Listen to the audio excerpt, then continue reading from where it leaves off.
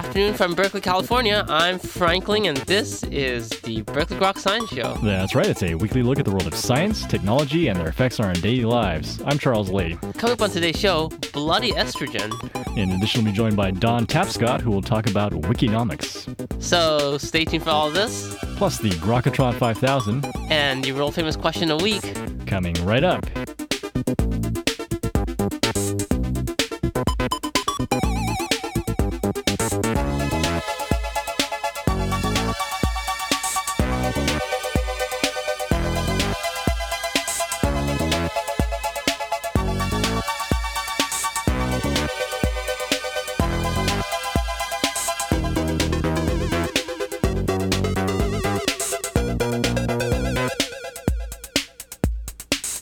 Welcome back to Berkeley Groks. I'm Frank Ling. And I guess that makes me Charles Lee. How you doing, Frank?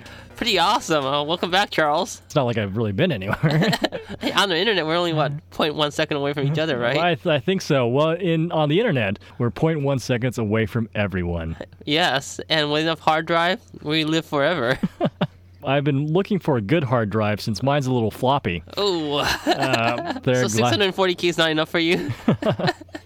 Well, I've consulted 3M, and I moved to GlaxoSmithKline. Hopefully one of those will be able to help me. I'm not sure which one. Depends. Well, that's for, I guess, a little later in life. Okay, so speaking about hard drives and hormones. I knew this was going somewhere. It always does. And usually it's someplace we really don't want to go, but we're going there anyway. Yes, and it turns out that estrogen is the culprit. Yes. I've always thought estrogen was a culprit. It surrounds us, it finds us. Yes. And it's killing our fish. Is it because of the estrogen we're dumping into the lakes and sewers, etc.? Yes, estrogen that we are not intentionally dumping, but from all the excess birth control that people use. So one form of birth control relies on using high amounts of estrogen to prevent females from becoming pregnant. But it turns out a lot of the estrogen molecules just stay intact and they get flushed down the toilet. With the minuscule waste, there's only partial treatment. A lot of the chemicals or organic compounds still remain intact and will go into the wildlife. And so it turns out fish in northwestern Ontario, especially the minnows, have been decimated because of so much estrogen in the lake now that male fish are becoming feminized, and eventually they're just not sustaining their populations anymore. And this is actually hurting the bigger fish populations which rely on the minnows for their food. So estrogen is destroying the whole ecosystem. This sort of thing's been happening for a while now. All these hormones dumping into the ecosystem obviously is changing a good fraction of behavior, first of all, and I guess the ecosystems generally. Yeah, I mean, it's been known that a lot of these hormones are synthetic or otherwise are affecting the ecosystem, but this is just another study affirming this. Well, it's good to have more studies affirming that. So is abstinence the key to this? I think it's just going to hermaphroditic means of reproduction. And of course, this comes from our very favorite journal. Ignore it. I don't think we should just read that journal because everything good is in that journal. Of course, it's the Proceedings of the National Academy of Sciences. Penis.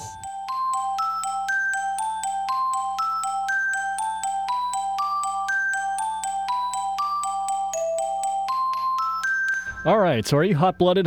Well, I don't think I'm angry enough to be hot-blooded, but for some people, I guess it's in their genes. Keep cool, don't sweat it, and go with what your blood says. Indeed. Blood is with me. Right. And of course, really what I'm talking about here is your blood type. Oh, okay. So, as we all know, there's 4 primary blood types, the AB, and O. Uh-huh. And what determines that is the antigens that are on the surface of the blood cell. Right. If you get the wrong blood type, say during a transfusion, then your body will attack it because it recognizes it as foreign. So a number of researchers are quite interested in seeing if they could actually strip away the antigens from the type A, B, and AB to turn it into type O. Okay. It's sort of the universal acceptor blood type. Right. And would help during blood shortage crises. Hmm.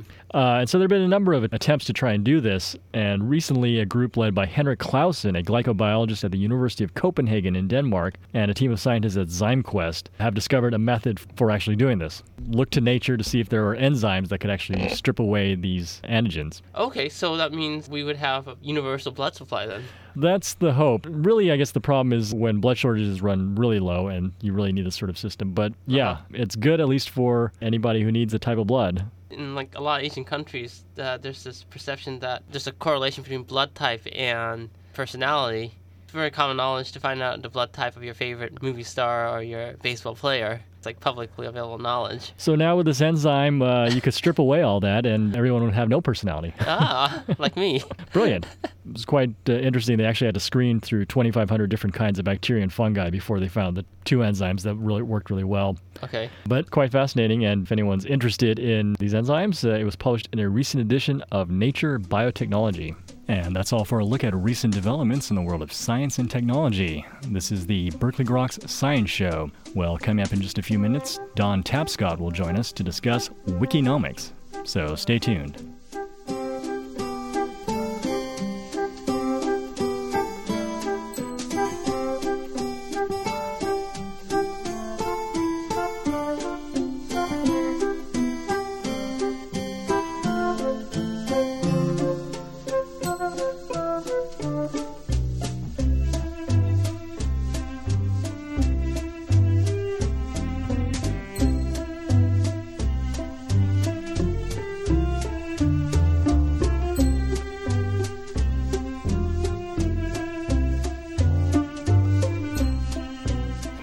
Welcome back to the Groks Science Show.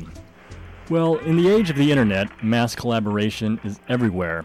Once relegated merely to the role of consumers of goods and information, people now have vast opportunities to co-create the items that they use.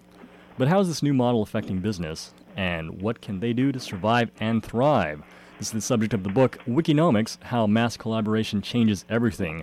The author, Don Tapscott, is chief executive of the international think tank New Paradigm. He is the author of several influential works, including Growing Up Digital and the international bestseller Paradigm Shift. He is also an adjunct professor of management at the University of Toronto. Professor Tapscott, thank you very much for joining us today on the Groks Science Show.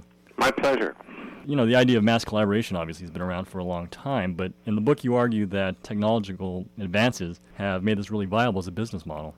Well, that's correct. That when people think of collaboration, they think of a bunch of people sitting around having a nice meeting or something, or talking on the phone or whatever. But now, thanks to the new web, or the so-called Web 2.0, collaboration can occur on an astronomical scale. And it can also occur outside the boundaries of traditional corporations, not just to create a gardening community or hook up online or something like that, but we're seeing the rise of a whole new mode of production.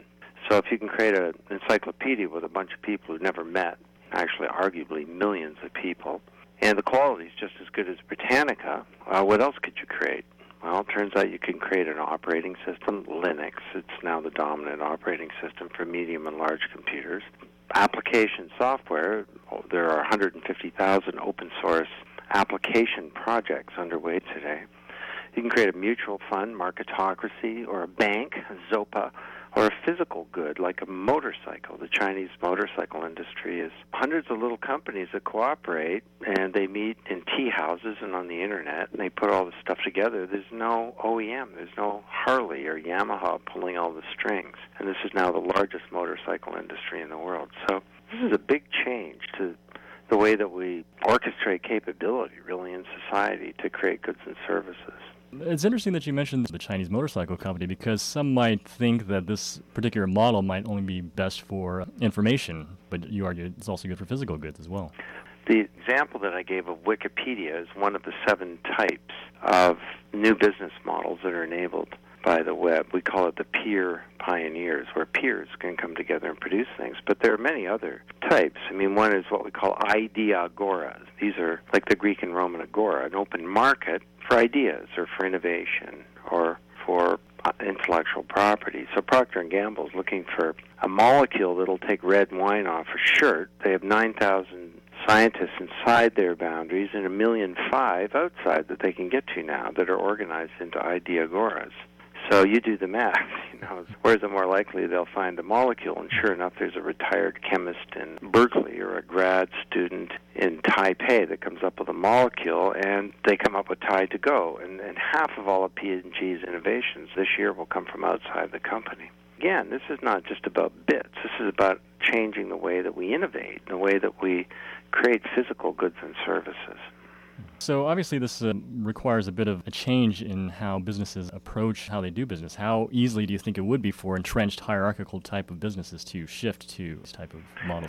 It's tough because we have these 4 new principles of Wikinomics that are actually driving success in many industry sectors. Well, I'll just give you an example of one that you would kind of never think of, and that's the mining business. There's a company called Goldcorp, and a banker named Rob McEwen took over the company, became the CEO. I know this guy, actually, because he's my neighbor. And he was very frustrated because his geologist couldn't tell him if he had any gold and where it was. And he was ready to shut the company down. But he was also a curious guy, and he began to wonder, well, if my people don't know, maybe somebody else does. So he did a very radical thing. In the mining industry, your most secret intellectual property is your geological data. It's kept in safes and high-security computer systems. He took his geological data, and he published it and held a contest on the Internet called the Goldcorp Challenge. $500,000 for anybody who can tell me, do I have any gold, and if so, where is it?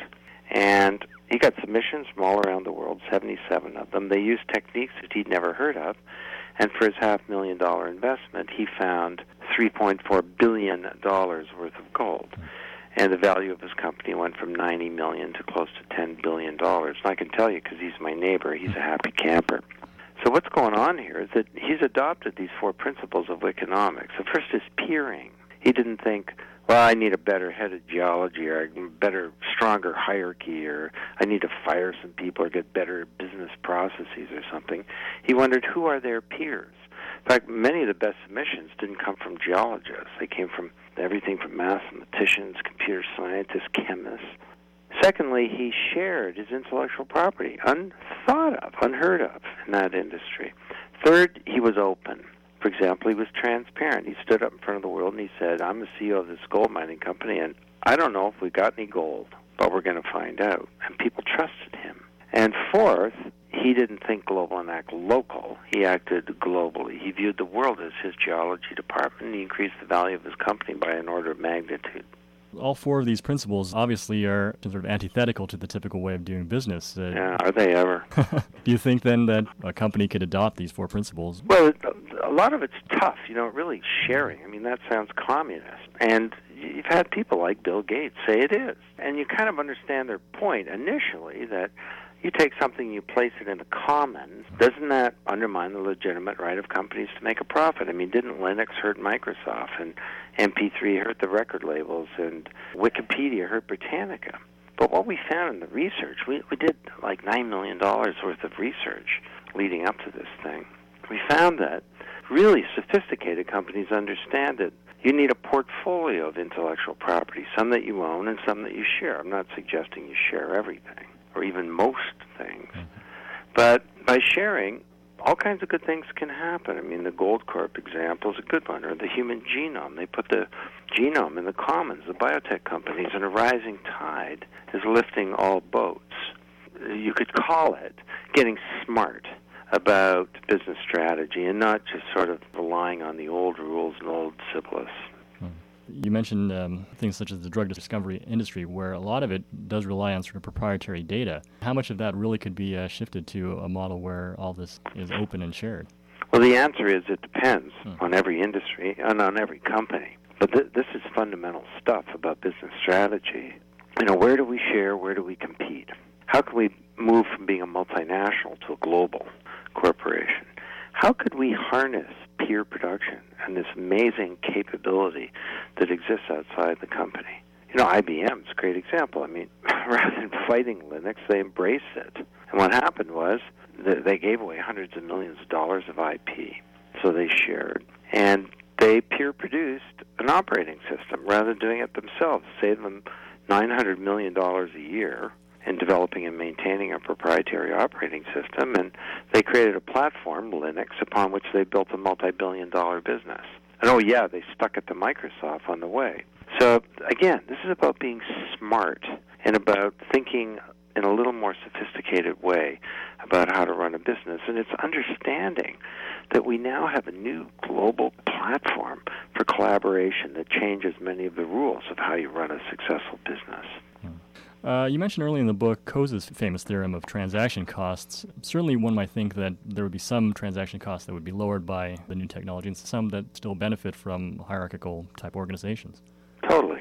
Coase is argument, of course, was he said the reason that we have vertically integrated corporations that do everything from soup to nuts is the transaction costs outside the boundaries of the corporation are greater than within, where you can have business processes and structures and reward systems and all the rest. Because of, not forget the internet, just way back. I mean, transportation systems, trucking, the telephone, telex, primitive computer systems, all of these drop transaction and collaboration costs. And then what's happening with the web is these costs are plummeting even further. But they're not disappearing in an open market completely. If they did, in theory, then we wouldn't need corporations. Everyone could be an independent agent. I don't see that happening. Some people say that is going to occur, the e-lance economy and so on. That'll be part of the economy, and it already is. You got 140,000 programmers on topcoder.com. They're just guns for hire. But hierarchies still have certain functions, and they'll be around for a while. The big issue, and the issue we tackle in economics, is if you're a traditional hierarchy, how can you hook up with these massive, heaving new communities and exploit them in a positive sense to help you innovate and to help you create better goods and services, to help you grow, be successful, and compete? YouTube is quite interesting because Google is a digital conglomerate in about 9 different businesses, and one of them is media. So it would like to become a platform for all media. And there are lots of arguments on why that may actually be feasible. But YouTube, to me, is affecting that industry, and it's also illustrative of the fact that this is not just about social networking or hooking up online or creating a gardening community. This is becoming a new mode of production. It's enabling us to do all kinds of things, like find a better molecule, or to discover gold, or to build a better new generation jumbo jet, or to, enable citizens to be journalists or to participate more fully in popular culture. And we're really in the early days of decades of long-term deployment of these new technologies where we'll begin to more fully understand their impact on the economy and on the world. I'll just go to one extreme, apropos to your question about is this just all for bits and information as opposed to physical things. Boeing, the new 787 Dreamliner, is designed and built along the principles of economics. So the old way, the Airbus way, is you create a big spec, 30,000 pages or something, and you put it out to your supply chain. It's a hierarchy. And you beat up on your suppliers, and eventually you assemble the thing. And Boeing said, no, you're not suppliers, you're peers. I mean, you create important parts of the aircraft like the engine, the fuselage, the electronics, the entertainment systems. And we want to co-innovate this thing with you. So rather than a 30,000-page spec, here's a 20-page document talking about what we're trying to achieve with this aircraft. This thing is so great. The back orders are so strong, the 787 Dreamliner, compared to the Airbus that some people say may never come to market. And it sort of underlines the point to me that mass collaboration in economics may not be a better way of doing things, it may be the only way going forward. Well, we are running slightly out of time, but I'm curious if maybe you can give some last words on what businesses can do to harness this power of mass collaboration. Mm-hmm. First thing, what I'll say to a business leader is show a little curiosity. Personal use is the precondition for any kind of comprehension. So go on to Wikipedia and edit something, or come to the Wikinomics final chapter of the book where we're trying to create the definitive guide to the 21st century corporation. And just experience it. Have a blog, join Facebook, talk to your kids. That's an initial kind of personal action, but ultimately, this really gets down to business strategy. And a New Paradigm, we have a program, actually, to help companies get going. It's called the Enterprise 2.0 program, and it's a big ticket. It's $150,000 to join it, but for that, companies get millions of dollars of research and tools and models and advice that can help them get going. And that website, again, for people who are interested. Well, Wikinomics.com, if you want to participate in the creation of the final chapter, and newparadigm.com if you're interested in the big issue of strategy and how to get going. Okay. And finally, how did you yourself become interested in this particular idea? Well, I've been kind of involved in this since the 70s. 1978, I was getting as many emails as I get today. I wrote a book in 1981, essentially, about the Internet. It didn't sell very well, I have to tell you. I think my mother bought most of them. But this has been a huge passion for me throughout my adult life, is how can these new computing and communications technologies transform the nature of work, the nature of organizations, and transform society for the better. Well, it certainly is, I think, a very fascinating idea, and I hope a lot of people will go take a look at the book. It is, of course, Wikinomics, How Mass Collaboration is Changing Everything. Thank you. And you were just listening to Don Tapscott discussing Wikinomics. This is the Berkeley Grok's Science Show. Well, coming up in just a few minutes, it's the Grokatron 5000 and the world-famous Question of the Week. So stay tuned. Well, now make someone happy, make someone smile. Let's all work together and make life worthwhile. Let's work together. Come on, let's work together. Now, people, because together we will stand. Every boy, girl, woman, and a man.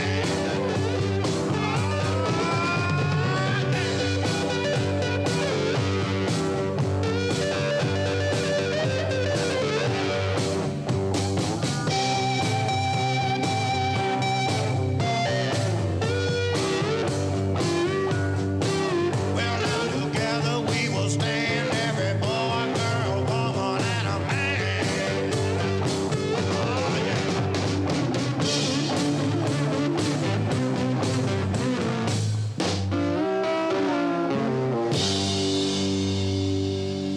So here we go, Grokatron 5000. The topic, of course, is wiki or hierarchy. For number one, we have Donald Trump. Hierarchy. He's the archetypal command and control type leader. The old model, great visionary, has a vision, sells it down, you don't perform, you're fired. And number two is Paris Hilton. I'd call her more like a wiki, actually, because she's a good example of self-organization. She's kind of like complexity unleashed, this sort of uncontrolled molecule spinning out there in the economy and getting herself into various kinds of trouble. Also built a successful little business, so the two sides to it, I guess. Right. Number three is Apple founder Steve Jobs. You know, he wouldn't like this, but I'd say hierarchy. I think Apple is a great company. I've been using the Mac since '84 myself. My entire company is Macintosh. My family of 4 people owns 7 iPods. I just gave an iPod to every one of my employees, and I think that company is totally suboptimized in terms of what it could be doing. And if it embraced the principles of economics, it would be a much more powerful, faster growing, and a very exciting company. Number four is Steve's antithesis, Bill Gates. I think Bill Gates is in transition, hierarchy to wiki. And, I mean, one wiki-like thing of Microsoft, of course, is it built this huge ecosystem. It understood a division of labor, that you can't do everything inside the boundaries of your company, and the Microsoft Partner Network enabled Microsoft to dominate the operating system world. Having said that, Microsoft has tenaciously fought against all the trends towards self-organization, Linux, and so on. But this is a company in transition right now. And Bill Gates personally, of course, is becoming a statesman and someone who's making an enormous contribution to solving some critical problems on our little planet. So I'm going to cut him some slack and say it's wiki. Finally, number five, the President of the United States, George Bush. Well, I'm not an American. I should probably stay out of trouble and not comment. I got to say President Bush is more hierarchy than wiki, and he's in a lot of trouble right now because of that. All right. Well, Professor Tapscott, I do want to thank you very much again for joining us today on the Grok Science Show and talking about your book, Wikinomics. Well, and there's a role for science, so thanks very much. Yeah, hello, now it's Herr Dr. Professor Einstein with this question of the week. Yeah, so this Pareto equilibrium, what is it? Well, you have all sorts of different sorts of factors that involves with the economics, and when all these factors come together and they work out perfectly, you have equilibrium, and that's the Pareto equilibrium. And Bruce Lee with this week's question of the week. You know, my Kung Fu Jeet Kune Do is very powerful. It can break bricks, it can break walls, and it can break your neck. But I cannot break the stock market. I do not understand. It is so complicated, such a chaotic system. But how do they figure out the prices? Amazing, I think. But My friend used the Black-Scholes equation. They beat the system. They beat the market. If you know or you think you know what the Black-Scholes equation is, you can email us at groks@hotmail.com. You won't win anything, but you'll beat the system. And that's all for this week's edition of Berkeley Groks. Make sure you tune in next week for more from the world of science and technology. If you'd like to contact us here at Berkeley Groks, you can email us at groks@hotmail.com. For Berkeley Groks, I'm Frank Ling. And I'm Charles Lee. Make sure you also see us on the web at www.groks.net. Have a great afternoon and stay tuned for more music.